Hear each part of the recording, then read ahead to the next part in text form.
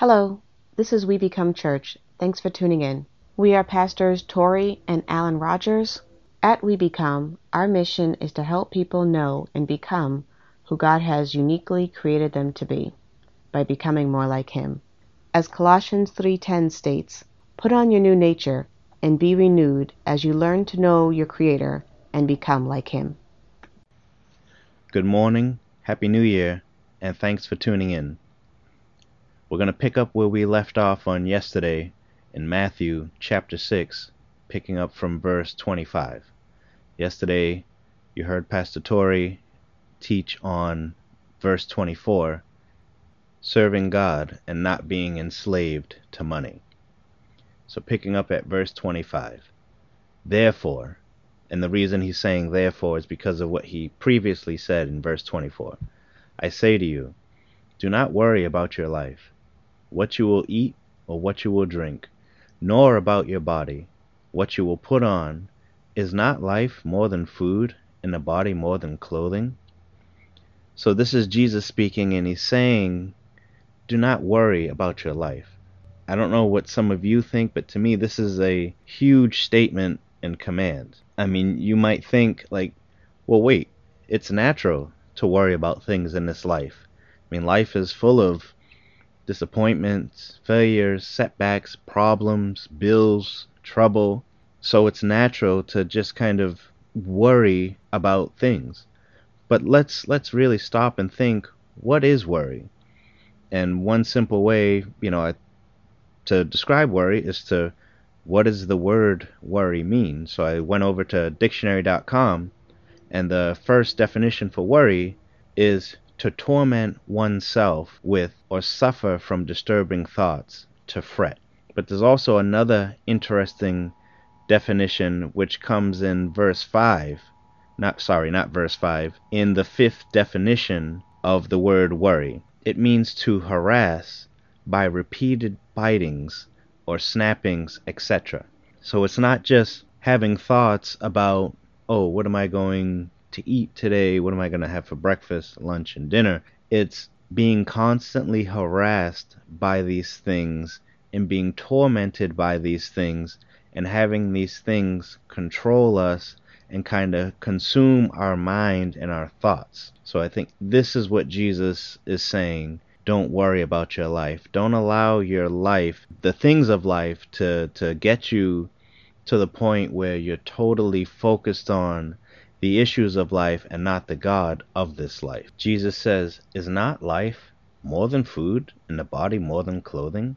Isn't your existence more than these small things that we tend to worry and fret over? So I believe he's saying there's more to this life than just the things we tend to worry and be consumed about. This makes me think of the scripture reference, Philippians 4, verses 6 through 7, where it states, be anxious for nothing, but in everything, by prayer and supplication, with thanksgiving, let your request be made known to God, and the peace of God, which surpasses all understanding, will guard your hearts and minds through Christ Jesus. So this ties in to Matthew 6:25, when Jesus is saying, don't worry about this life. Philippians 4:6 starts off with, be anxious for nothing. Don't worry about anything. It says, but in everything, in all things, in all situations, by prayer and supplications, with thanksgiving, let your request, let the things that you need, let the things that you desire be made known unto God. And then it says, the peace of God. God will give you a peace in your situation, in your circumstance, which won't make sense. And it will surpass your understanding and the understandings of other people who are around you and who are looking at you and who see how calm you are through what you're going through. And keep in mind, Jesus knows our need, and he's experienced hunger. He's experienced being hot, being cold, having things that he has desired. After, when he came off of his 40-day fast, I'm sure he was absolutely starving. So he can empathize with our cares, our concerns, our worries, our needs.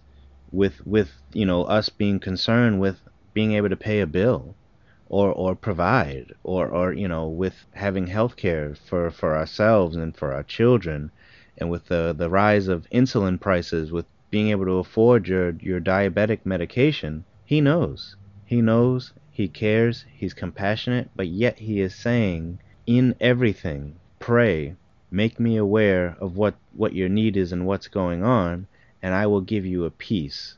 Verse 26 starts, "Look at the birds of the air, for they neither sow, nor reap, nor gather into barns, yet your heavenly Father feeds them. Are you not more valuable than they?" And thinking about this is something I never really thought about. We have a lot of squirrels in the area that we lived in, and about, say, probably 2 months ago, you saw a lot of squirrels running around, digging holes, but they're burying and storing acorns. So squirrels store up for the winter.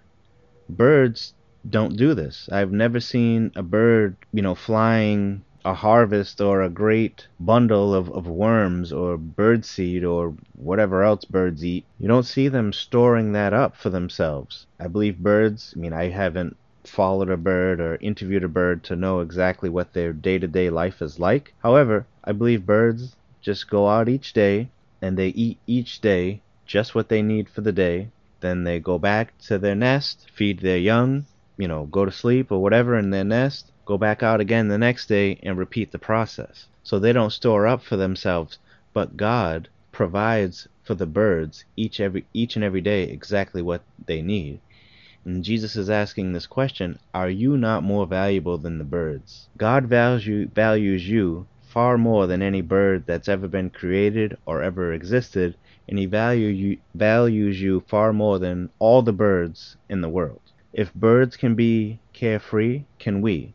Can we have that just trust and dependence on God, just to know that God is going to bring forth what I need for this day? And this brings to mind the scripture in Philippians 4:19. "And my God shall supply all your needs according to his riches in glory by Christ Jesus." And thinking of this, looking up the word all, it means every, entirely, completely. So God will provide all your needs. God will provide every one of your needs. God will entirely provide all of your needs. God will completely provide all of your needs. I think it's hearing these words of Jesus, he's trying to get us and to help us to stand confident in what he says and his promises. Going into verse 27, says, "Which of you, by worrying, can add 1 cubit to his stature?" And some other translation which of you can add an hour to your own life? In other words, worry doesn't do us any good. And we look at Luke 10:40 through 42. "But Martha was distracted with much serving, and she approached him and said, 'Lord, do you not care that my sister has left me to serve alone? Therefore, tell her to help me.' And Jesus answered and said to her, 'Martha, Martha, you are worried and troubled about many things, but one thing is needed, and Mary has chosen that good part, which will not be taken from her.'" The emphasis of this is, don't be consumed with the responsibilities of life to the point where we lose focus of Christ. Let's choose to trust God and to be confident in the fact that he will provide for us. He will meet our needs. He will come through for us. And this isn't something that I have mastered or I am perfect at. I tend to worry, to have fear regarding certain things, but I always try to look back over my life and look at how God has provided for my wife and my children and our family, and how he has saw us through some very difficult and very tough times. And one other thing you want to consider, what does worry actually gain us? What does it actually change regarding your life? What situation in your life has been improved by you worrying and fretting and exhausting yourself over the thought of what could or might possibly happen? Your life is more than the things you worried about. Again, I mentioned, I'm Pastor Allen. I'm married to Pastor Tori. Together, we have 6 children, and I myself have another child. So that's a lot of responsibility. That's a lot of mouths to feed. However, my last 4 jobs, I've been laid off due to various reasons. Companies moving to the other side of the country, not able to get funding, lawsuits, just different things, companies closing their doors for different reasons. But God has always sustained us, taken care of us, provided for us through every layoff. We've, never missed a mortgage payment. We've never missed a meal. We've always had a vehicle to drive, a warm home. God has always provided and taken care of us. And have I worried? Absolutely. But my goal is to stand confident in the fact that God said He would never leave me nor forsake me, that He would provide all of my needs according to His riches and glory, and also to look back over how He has taken care of us up until this point. I'm 39 years old, and God has never abandoned us. God has never left us on an island to struggle and to die. He's always come through. He's always provided and taken care of us. Now, that doesn't mean we didn't have to cut back. Like, we cut cable probably 5 years or so ago. Haven't missed it, honestly. But we looked for ways where we could cut back our expenses and our costs and be more responsible with what God has blessed us with. And I pray that this would help you and encourage you to cast your cares on Him and to make your request known to God, and to look back over your life and think about the things that you're worrying about now, and look back and see, has God not come through? Has God not made a way? Has God not provided? Has God not sustained you? Has God not brought you this far? And I pray that you would do that, and I pray this would help you to be encouraged and to apply this to your life. Thank you for joining us. I pray that you were blessed by today's message and that it has helped you to better know and grow in God. I pray that your fears have been challenged, your spirit has been strengthened, and your faith has increased as we continue to be transformed into the image of His Son, Jesus.